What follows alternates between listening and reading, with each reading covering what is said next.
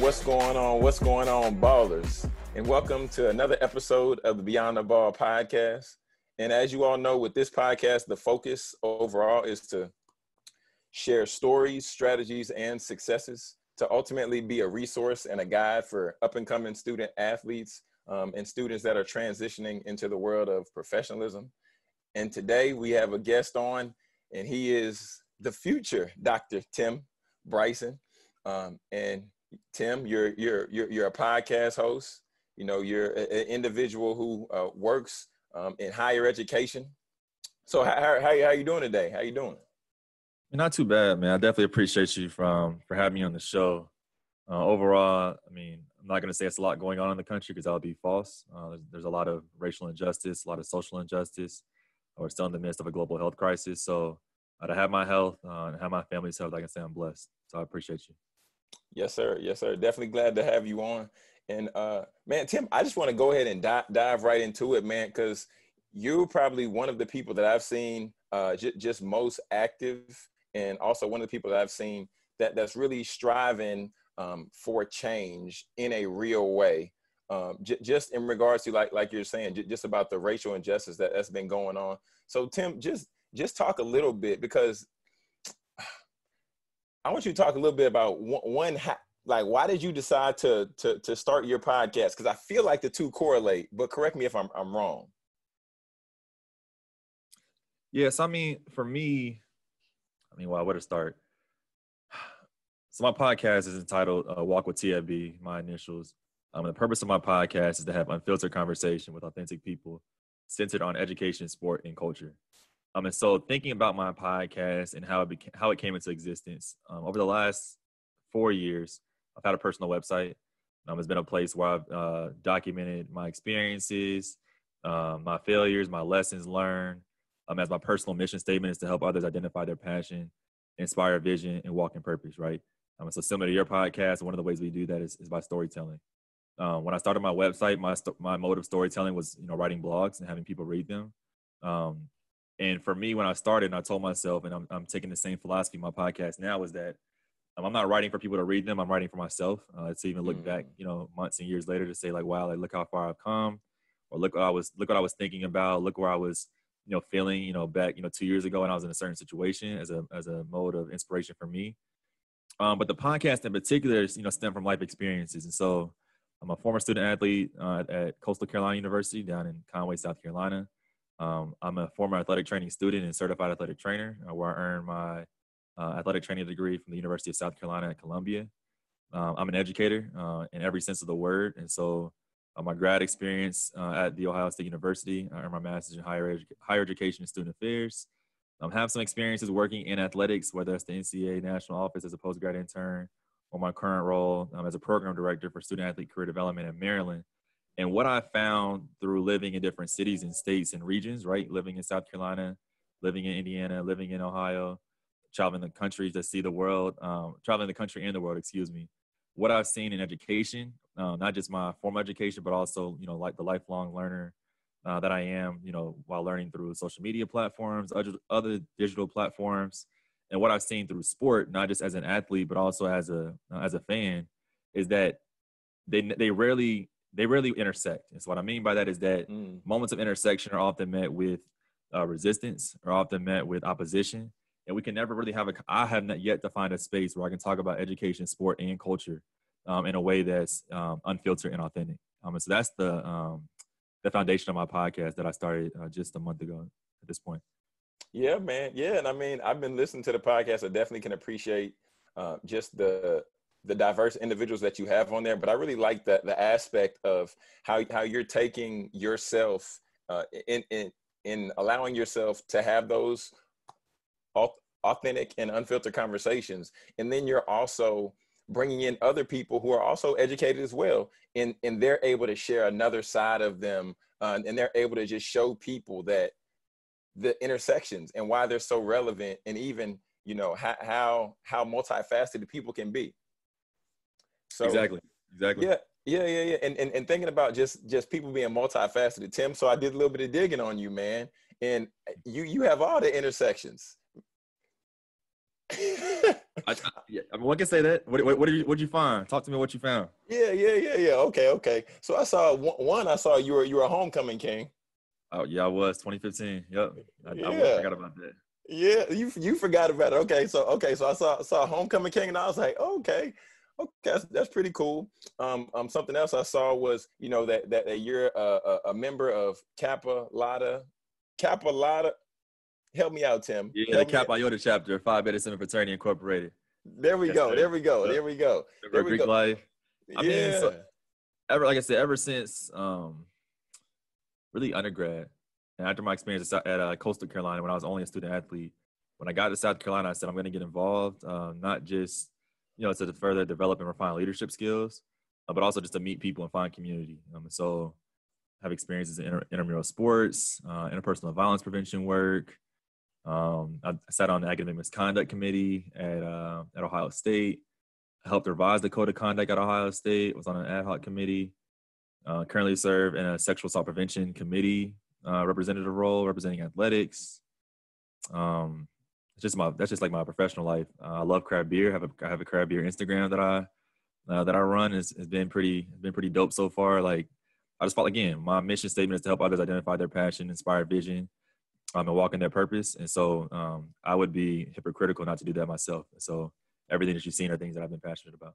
Definitely. So tell us a little bit about the IPA way. Tell us a little bit about that, Tim. Yeah, so the IPA way started when I moved to the DMV back in February 2019. And so this Beerstagram is what people call it, I guess, was to help underrepresented, particularly Black people, become introduced and socialized into the craft beer industry. So similar to education, similar to athletics, similar to any other facet of of the United States. We know that it's a white world, and so what that means is that there are white systems that continue to hold back and prevent and really inhibit non-whites from being involved in engaged in serving in leadership roles in different industries. And so I found really a hole and a gap in the craft beer space. And so what started was, and shout out to Nicholas Matebi.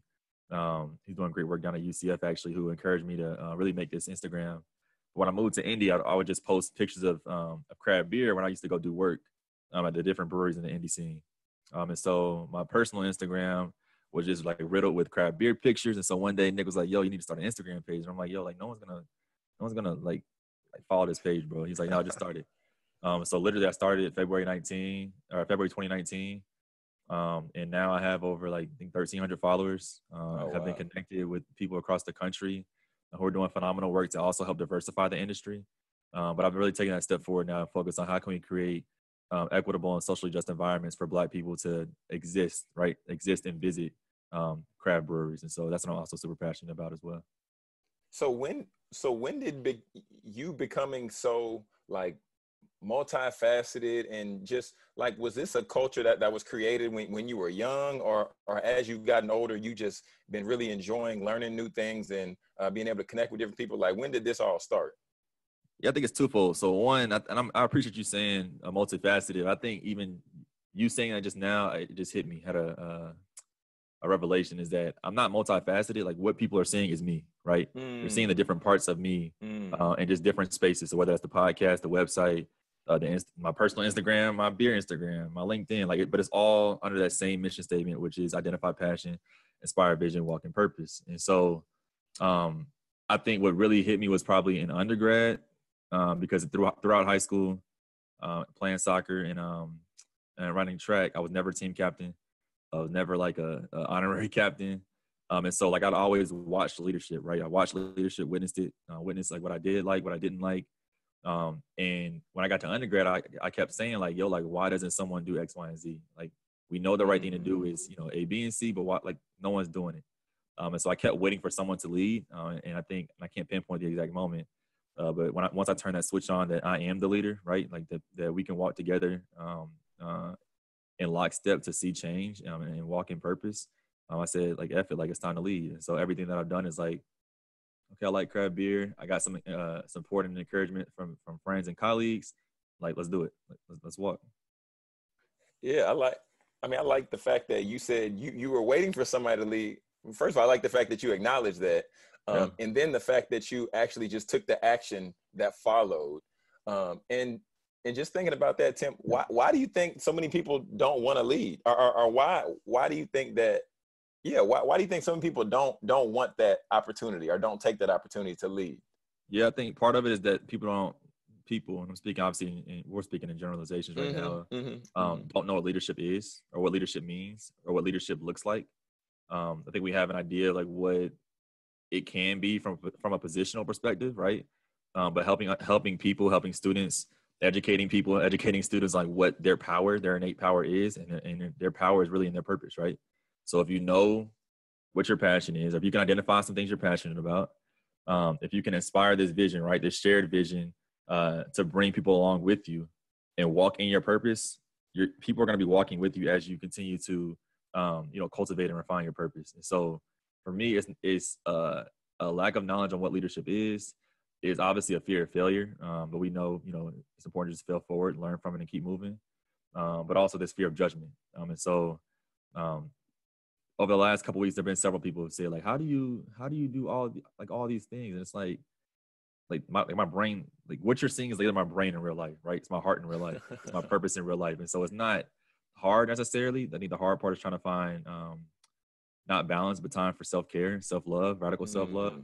But I've also found radical self-love and radical self-care in the work that I've done, in the purpose work that I've done, to help others walk in their purpose as well. Wow. Yeah. Okay, so with you being an individual who enjoys helping other people identify their purpose, being in a space to where you love what you do and what you do you truly love, like is there ever opportunity to where you could potentially become burnt out because you're always ripping and running, you're always doing something, you're always helping people? Like talk a little bit about that. No, definitely. And so this year, my theme for the year is availability. And part of that is making sure that the things that I'm doing obviously add value, can add value to me. But before I say yes, making sure that I can add value to said opportunity. And if I cannot add value, if I cannot give my whole self to said opportunity, then I will say no. And I've had to do that a couple of times over the last month. And so part of where I can and will continue to be better is enforcing Tim's 10%, which is something I wrote about on my website. So taking at least 2.5 hours out of the week, right? Taking 10% of the week and just focusing on me. And what it looks like for me is going to a brewery, particularly on a Sunday, sitting down, my AirPods and my laptop out, and doing whatever Tim Bryson feels like doing on that day. And that's been super helpful, and also a place where I found my love for craft beer, because I would just go every Sunday to my spot in Indy and just write, just think, do what I now call purpose work, which is work that again aligns with my passion, my vision, and my purpose in this world. Man, that's super dope. Tim's 10%. Yeah. Check it out. It's on TimothyFBryson.com. Dang. Okay. Dang. I was on the website. I missed that. That's crazy. Okay. Man, I think that's really powerful. I think that's really impactful for you to have that level of awareness or self-awareness to say, you know what, I do need to recharge. I need to take a step back, and then ultimately so I can give all of me to everything that I'm doing. And now that just brings me to this, Tim, because I saw you're going for the doctorate, and you're going for the doctorate in student affairs or higher education. Yep, student affairs. Okay. So with you now being where you are and already have achieved, what you've achieved, you have the master's from the Ohio State University. That's important. Yeah. You got to put the D on it, or it's not real. And then in addition to that, now you're deciding that to go for the doctorate. So what is it now that really is propelling you to strive for that? Yeah, I knew when I graduated from my master's program that I wasn't done. I didn't feel done. I mean, I was tired. I was really tired, but I know I wasn't done. And really, since working in college athletics in particular, and like I mentioned before, like I have a background in student affairs, but I work, at least on paper, my check is from athletics. There continues to be a divide in how not just athletics and student affairs collaborate and work with one another, but also how academic affairs plays a role in that relationship. Because from academic affairs, student affairs, and athletics, I mean, those are really the three main areas of an institution. And so by working at the NCAA, whose mission is to help integrate, academics, or sorry, to help integrate college sport into higher education to ensure the educational experience of the student athlete is paramount. From now working at University of Maryland, I'm realizing that like there's a gap in that. Part of it is that they don't want to work together. Part of it is that they don't know like what each other does. Part of it is that there's different language, like it's literally code switching, going from my athletics office to the career center about like how I what to talk about students, talk about the student experience. And so I want to help bring people together, right? Bring education, sport, and culture together. And so I'm pursuing my PhD at Maryland to do that, number one. But foremost, number two, to create, again, equitable and socially just environments for all students to identify their passion, inspire vision, and walk in purpose. And I know I continue to reiterate that, and I hope it sticks in people's brains. But again, that's super important to me because those are the three areas in which I function as a human, as a professional, as an educator. Because right now we're seeing, and particularly like what I think my research interest will be in, or research will focus on in my experience, is that like from a non-white student athlete perspective, right? There's a lack of support, a lack of knowledge, and really a dismissal of international athletes on college campuses, right? So there's a lot of different rules. So like a student athlete who's not from the state of Maryland who comes to UMD, they have a different experience as an out-of-state student, right? Whether that's from a state perspective, whether that's from an institution perspective, if they're an athlete from an athletics perspective. But international students have federal guidelines, federal rules and policies that they also have to adhere and follow to.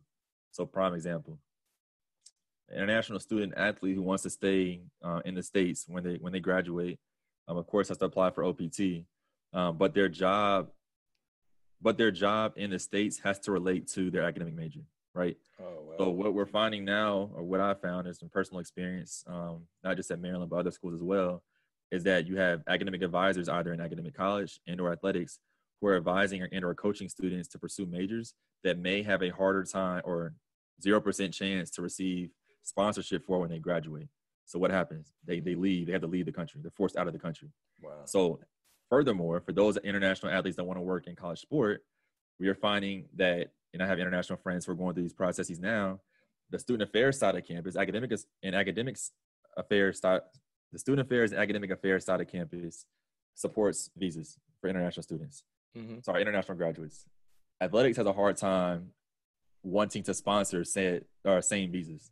So why are we just missing diverse talent, particularly international talent, from working in our athletic departments?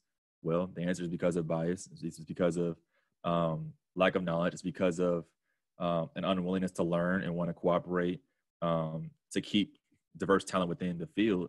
And so you're finding international athletes like kind of just wandering, through their time as an undergraduate student because they don't know like where they're going to work. They don't know if they can work in certain places. You have a lot of athletes, international athletes who are literally for 4th and 5th years on college campuses who don't have a social security number. So when they had to apply for OPT, they like, where do I go? Right? Like, you've been in the States for 4 years and don't have a social security number. And that's not from a lack of, well, one could argue that's a lack of knowledge on the athlete, which I think is a deficit-centered approach. But I believe it's on the system that currently exists and how we best support international athletes that come to the States. And that first and foremost starts with coaches educating themselves on what needs to be done to ensure that these international athletes have an equitable and really equal opportunity to succeed in the United States of America. And I recognize that as someone with, obviously, American privilege. Wow. And then that's compounded on the fact of that they're focusing. Well, that's compounded on the fact of them being a student, also them being an athlete, and then having to get all those other things in place. So that's additional stressors. Which again, so like even in that situation, right? If you have an international athlete that plays golf, we have several at Maryland. From an international student service perspective, international student support service perspective, they're too athletic to receive help, right? Because they're an athlete, they have help over in athletic space. From an athletics perspective, like they have all the support, whether it's from academics or whatever, athletic training, nutrition, whatever. But athletics is not equipped with the knowledge that international student support offices have. At some point, they had to communicate. They need to communicate, but more so than just communicating, they both have to understand that they're not international student athlete. Like they're a student, right? And so we cannot continue to say student athlete, international student athlete, Black student athlete if we're not looking. We as those who work on college campuses look at students from an educator lens, and that they are students. Like support the student. There are different identity identities that they'll, self-assign themselves to, which of course will influence how we can better support them. But at its core, like, how are you supporting the student? And I don't think that, honestly, we as an athletics community are best doing so in this current moment. And we're seeing that with all these different like think tanks and brainstorming sessions that athletic departments are having right now. Yeah, yeah. Well, what are some things that y'all are doing at the University of Maryland? Because I mean, I know, like, I've seen some, pretty innovative things, and with the Twitter chats, and I've seen like y'all doing a lot of different type training. So, are there any particular things you want to highlight that you think y'all are doing pretty well right now, just from a training perspective? Yeah, definitely. So first and foremost, our internship academy. So this is our 8-week summer internship program that the Maryland Made Student Athlete Development Unit hosts every summer, well, at least the last 5 summers. It's a paid internship experience because I don't believe in paid internship or unpaid internships, because again, it perpetuates these systems of power, particularly around finances, and who has the privilege to, work unpaid or not work, to participate in unpaid internship roles, oftentimes, which are the gatekeepers to different positions that exist, whether at the graduate school level and or full-time work. That's another just passion of mine right now. But 8-week paid internship program. Student athletes work up to 20 hours a week around their athletic and academic schedules. Prior to me and my supervisor Risa getting here, all the internships were internal to the athletic department. We scratched that, understanding that they're more than an athlete. And while I'm on this topic, helping athletic staff understand that they're more than just an athletic staff member, that they're an educator, that they're a higher education administrator and professional. And so currently you can work internal to the athletic department, you can work in student affairs, you can work externally in a nonprofit setting or even a for-profit, a corporate setting outside of the university. And this is huge for us because we can hire international athletes to get meaningful work experience, right? Because they can work through the athletic department and get paid through the athletic department. They don't have to use OPT ahead of time. It's also huge for us because we've instituted a number of different changes to our internship program. And I got to give a shout out to Carmen down in the University of South Carolina, who really helped me change and tweak our program to better reflect like what a meaningful internship experience should be. So Carmen was doing, weekly professional development sessions to bring the internship cohort together, which I think is phenomenal. So we instituted that this summer. In addition, I implemented weekly reflections, again, because the purpose of an internship is not just work experience, but also education, right? Education and exposure. So weekly they get different prompts that they have to respond to about like what they're learning and seeing in their role, right? And reflecting on that to be able to name it, process it, and articulate it in not just an interview, but also on digital platforms as well as application materials. So the Internship Academy is one. The second thing that I say we're doing extremely well is our Leadership Academy. So Risa Lovelace started this program. It's a 5-week leadership program that she modeled off of the leadership and service programs at the University of Maryland. So again, the importance of campus collaborations. So there was 15 people in that cohort this past spring. Yeah, it's past spring. Again, 5 weeks long, but straight to the point, right? Understanding students, athletes, time commitments.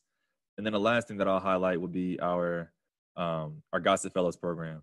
So this is a 2-year career and leadership program where student athletes meet once a month. And at the end of their 2 years, they complete a legacy project and then are awarded a $1,500 honorarium that can go towards their postgraduate career plans, which is super exciting as well. Oh, wow. Man. Okay. Well, I knew y'all was doing some amazing things, but now getting to see behind the curtain and now getting to see, some of the inner workings of the programs and the leadership academies and the different things that y'all have. Tim, y'all doing a great job, man. Doing our part, man. This should be the norm. Like, it shouldn't be something we celebrate. Like, this should be like what, not just every athletic department is doing, because there are some things that we're doing that I think we could outsource and better collaborate with our student affairs, academic affairs partners on. But I think that's the switch that what you just mentioned was a switch that I think needs and has to occur within athletic departments, right? Like, we got to support the student, and everything that we're doing, we're like, all right, is it co-constructed with the student? Because that's a big thing of ours, like co-construction, right? If it's not co-constructed, then and it's not student-driven, then we're not doing it. And so everything that we're doing is continuing to be student-driven and co-constructed as well. Excellent. So just thinking of just how things have been going, and like we talked about briefly, just in the intro earlier. So just being on the cutting edge. So you curated, I think would be the best title for it. You curated a Twitter chat, and the Twitter chat was Black in Sport. Can you just talk with me about how that came about, and then also just talk about, just the purpose of it all? Yeah, so I can't go any further and will not go any further without giving credit to Christia down at U of L, Louisville, and then Sherrod, who I believe is at Commerce down in Texas. So I'll never forget this. It was a Tuesday, and I was trying to get some pizza, actually. But anyway, long story short, I was in the car, and I was on Twitter just scrolling, and I saw a Twitter chat happen. And I was like, it was Blackout Tuesday. And I said, there's no way like a Twitter chat is happening right now on Blackout Tuesday. Like, they must be talking about like racial injustice or racial justice. So I had tweeted something out like, I know I'm not looking at a Twitter chat right now. Christia had said something similar. Sherrod had followed up and said something similar as well.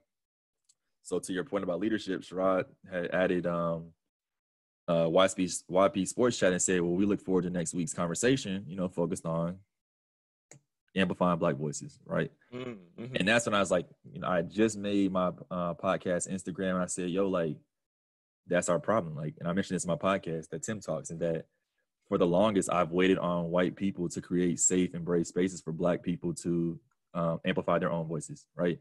Like, why should we wait on someone else to create a space, whether it's digital or physical, for us just to speak and be heard? So that's when I said, like, I reached out to both of them and said, yo, just a heads up. Well, I actually added him and said, yo, I got you next week. Next week, we had the Black in Sport Twitter chat, and it was amazing to see the engagement and involvement of not just Black professionals, but also non-Black professionals who observed, who listened, and even at times contributed to the conversation and added value to the conversation. I think that was one of the first times that I've really been proud to be an athletics professional, because I think we came together at that point to say, like, you know what, not just this is enough, but this is enough, and here's how we can be supported, and here's how we can move forward together. And so I know many people on that Twitter chat have gone on over the last 3 weeks now to do some great work within their own institutions, and so it was the first Twitter chat. Definitely won't be the last, but definitely an exciting moment for us Black professionals who are currently working in sport. Yeah, man. I mean, that was a really great one for sure. Because I was in San Antonio and I stay in Dallas. So I was running back and forth because I was visiting my wife's family. So I was trying to respond back, and I was trying to make sure I used the hashtag and everything like that, because I didn't want to miss out on that, because I know that that's something that's historic. Because we as a people, and me saying we as a people, I'm talking about us in the United States. And I mean, even beyond, I don't think that we can allow the movement and the progress that has been made, and I'm saying progress loosely, but the progress that's been made, we can't allow that to fall by the wayside. So, and then just thinking that, Tim, I got to ask you, like, you just said for too long, we've been waiting for, either white people or people of other races to bring the conversation for us to then be a part. So do you feel it's our duty to reach out and start the conversation with people who don't look like us? I mean, just being kind of the language, I don't think it's our responsibility or duty per se.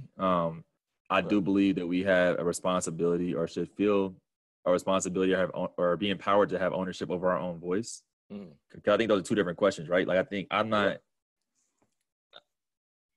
going to be silent to keep someone else warm. I mentioned that in my Tim Talks too, right? Like, I'm not going to continue to burn myself to keep others warm. And so like the podcast, the website is for me to write and talk, right? And if you don't want to listen to me write or talk, then don't listen to me write or talk. If you don't want to follow me on social platforms, guess what? Unfollow button is either blue or green on most social platforms. But I do believe that there's a right or a duty for non-Black people in particular, in this case, right? Or non-trans people, or non-LGBTQIA plus people, identifying people, to listen and amplify the voices that are being heard. And I just interviewed someone on my podcast, Javi, who's going to be featured on next week. I mean, he said it perfectly, right? Javi said that this movement, this all Black Lives Matter movement, will not be successful if the movement is not intersectional, right? So if we do not censor the voices of the marginalized voices in not just the all of Black Lives Matter movement, but also other movements that may center racial injustice, then we're not gonna make progress. We're not gonna be successful. And I think that is a requirement on us, and I'm speaking on myself, to continue to educate myself and continue to do the internal work so that I can best be not just an hopeful ally, but also an advocate when I'm asked and or have the opportunity to speak, whether that's at work or on any of the other platforms that I currently hold ownership to. Yeah. And what you saying, continue to educate yourself. I know that means different things for different people, but do you mind sharing like a way or a few ways that you've begun to educate yourself? Yeah, I think, again, the podcast, number one, because I'm bringing people on that definitely have different experiences than I do. And my job, some of them, I'm sure yours right now as well, is to listen, right? You're listening to different things that I'm saying, listening to what I'm saying, how I'm saying it, why I'm saying it, putting it in the context. I think another way that I've continued to educate myself is to read and even be uncomfortable with some of the things that I do not agree with. And that's becoming increasingly harder. And I say that because it helps when developing my own arguments, developing my own philosophies on how I can lead people. Because the fact of the matter is, right, like there are colleagues that we work with, in particular at the University of Maryland, who may continue to support and echo all lives matter, right? There are colleagues that I work with who will continue to say blue lives matter and not understand and or support this all Black Lives Matter movement. But even digging deeper, there are students that I'm required or mandated to support and serve that also hold true to these blue lives matter, all lives matter philosophies and practices, and not just to keep my job, but also to be a servant leader and an educator. Like I need to be familiar with like where they're coming from so that I can meet them where they're at, right? I think that's one thing that has become increasingly harder, if I'm being transparent about how I show up at work, what conversations and meetings I engage myself in, or throw myself to be a part in. Where to go back to the self-care piece, like I think I'm to the point now where to your point earlier, I'm focused on action. And so if we're continuing to have conversations about like, what do you feel as a Black person on our staff? Or like, what do you feel as a Black student athlete we need to do? Like, I'm done talking. I'm done talking. Like, what are we doing? And how can I best be an added value to that movement and to that practice? Yeah.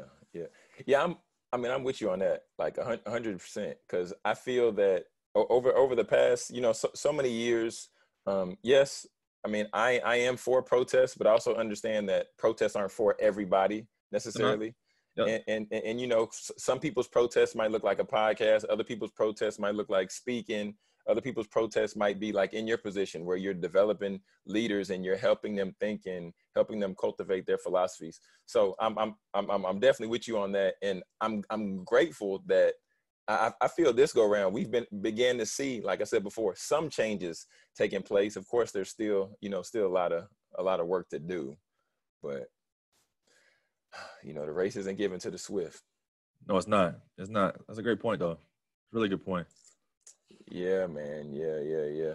So I want to just transition here, because I know we could be there all day, but I want to make a slight segue, and then Tim, I feel that you correct me if I'm wrong, but I feel you recently picked up a new interest of sport, or a new sport of interest, and from what I've seen, I think you now have a slight interest in NASCAR. I do have an interest in NASCAR, and I hope to still be at the Indy 500, May 2021. I think even that sport, like we could be on here for 2 hours talking about this, but what Bubba Wallace did and continues to do, personally speaking, like felt a lot like what I was trying to do as an undergrad at the University of South Carolina before I got impeached from my position as president of fraternity council. And that's be the only Black, right, who is truly trying to create systemic change within a system that has been historically white and historically racist, right? And so him speaking up, the Confederate flags coming down, was a lot of flashbacks in a lot of ways. And so whatever I can do to support Bubba, I'll make it happen. Like, I'll be in Indy next in 11 months. Okay. Tim, you can't drop that right there, Tim, and then just leave it. Talk. You got to talk a little. Why did you get impeached? Yeah, so the short story, long story short, I got elected as the first Black president to be elected fraternity council. So South Carolina, there were members of IFC, which is historically white, MPHC, which is historically Black, and then a multicultural Greek council. So it ended up being like 23 organizations and about 1,700 men. Anywho, 4 months into my leadership, we had a student pass away, a student die due to alcohol-related hazing in a white fraternity. 6 months after that, or 5 months after that, which led us to the first day of school in August 2015. There were it was four hospitalizations in the first 3 days of school due to alcohol-related hazing. Oh God. The first time it happened in March 18, 2015, I didn't do anything, which goes back to leadership and understanding lessons learned and failures. I didn't do anything, didn't speak up. And I regretted it. When it happened again, I was like, it's not, like, y'all got to go. So we halted recruitment.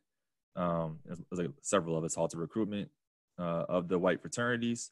The other white fraternities did not appreciate that, and they put myself and the vice president of recruitment up for impeachment. The vice president of recruitment resigned. I said, y'all got to impeach me, so they impeached me. And that's when I tweeted out that tweet that's pinned on my Twitter right now, entitled "You Can't Impeach Vision," which is where a lot of my leadership philosophy, my practice, me build on the website. That's what, I mean, a lot of it stemmed from that experience, serving as president of fraternity council. Wow.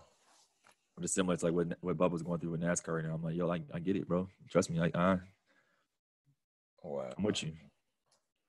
Man. Oh man. The world we live in, the world we live in. But Tim, I want to let you get out of here, but I can't let you get out of here before I run you through the 2-minute drill. Most definitely. And like I told you a little bit about it, the 2-minute drills, we just have a few rapid fire questions, just give you a chance just to have a little bit of fun, allow people to get to know you a little bit also, on just from a different angle, lightning round style. So are you ready? And Let's get it. Here we go. Favorite food? Pizza. What kind of pizza? If it's ideal, half pepperoni, half bacon, and pineapple. Oh, okay. Last book you read? Ooh. It'll probably be How to Win Friends and Influence People by Dale Carnegie. Oh, that's a solid classic. Yeah, you gotta have that one in the collection. What's your go-to podcast? My go-to, for my own, first and foremost, so Walk with TFB is my go-to. If it's not my own, one that I'm loving right now is the Two Happy Hoes podcast, hosted by Rachel and Chelsea. And they will probably be tied with the Boom Pod, hosted by future Dr. Taylor Honey. Most definitely. Your Netflix quarantine show of preference? So I just finished Money Heist, which is definitely #1 Netflix show of all time. Oh, wow. But #2 would be Queen of the South. That's easily. Okay. It might be tied for #1 actually. But. Okay. And then last question is to bring us home. What's one tip that you want to leave with the student athlete? Yeah. So I would say, wow. I'll leave you with a quote from my president, Barack Obama, who said, change will not come if we wait for some other person or some other time. We're the ones we've been waiting for. We're the change that we seek. So understanding that change will not come until we make it happen, right? Like, you were the one that you've been waiting for, which I think, going back to your question initially about, like, how have you done so many things? Like, I realized that I'm the one, like, me asking, like, who's going to do this? Like, that wasn't a question back to me. And so to my student athletes who are listening on the call, or even to anyone else who's listening, don't wait for someone to see the change that you wish to see in the world. To do that, continue to identify your passion, continue to inspire vision, but most importantly, continue to walk in purpose. Dope. And then where can the ballers find you at? Go ahead, just share your social media and even your website, because I know you do speaking also. Definitely. Yep. So you can find me on all social platforms and LinkedIn at Timothy, T as in Tim, Timothy, F as in Ford, Bryson, Bryson, on all social platforms. My website is timothyfbryson.com. And then my podcast, again, is Walk with TFB, available on Apple Podcasts and Spotify as well. Definitely. Well, future Dr. Tim, we definitely appreciate you, taking time to hang out with the ballers and coming on the Beyond the Ball podcast. Man, and to all the ballers out there, we would encourage you, make sure to get future Dr. Tim's information. Is going to be all down in the show notes, LinkedIn, Twitter, Instagram handle. I'm going to have it all down there. And then everybody check his podcast out, leave a rate and review. And then also make sure that you're following us as well on Instagram at Go Beyond the Ball. Until next time. All right, Dr. Tim, take it easy, my brother. Peace out there. Thank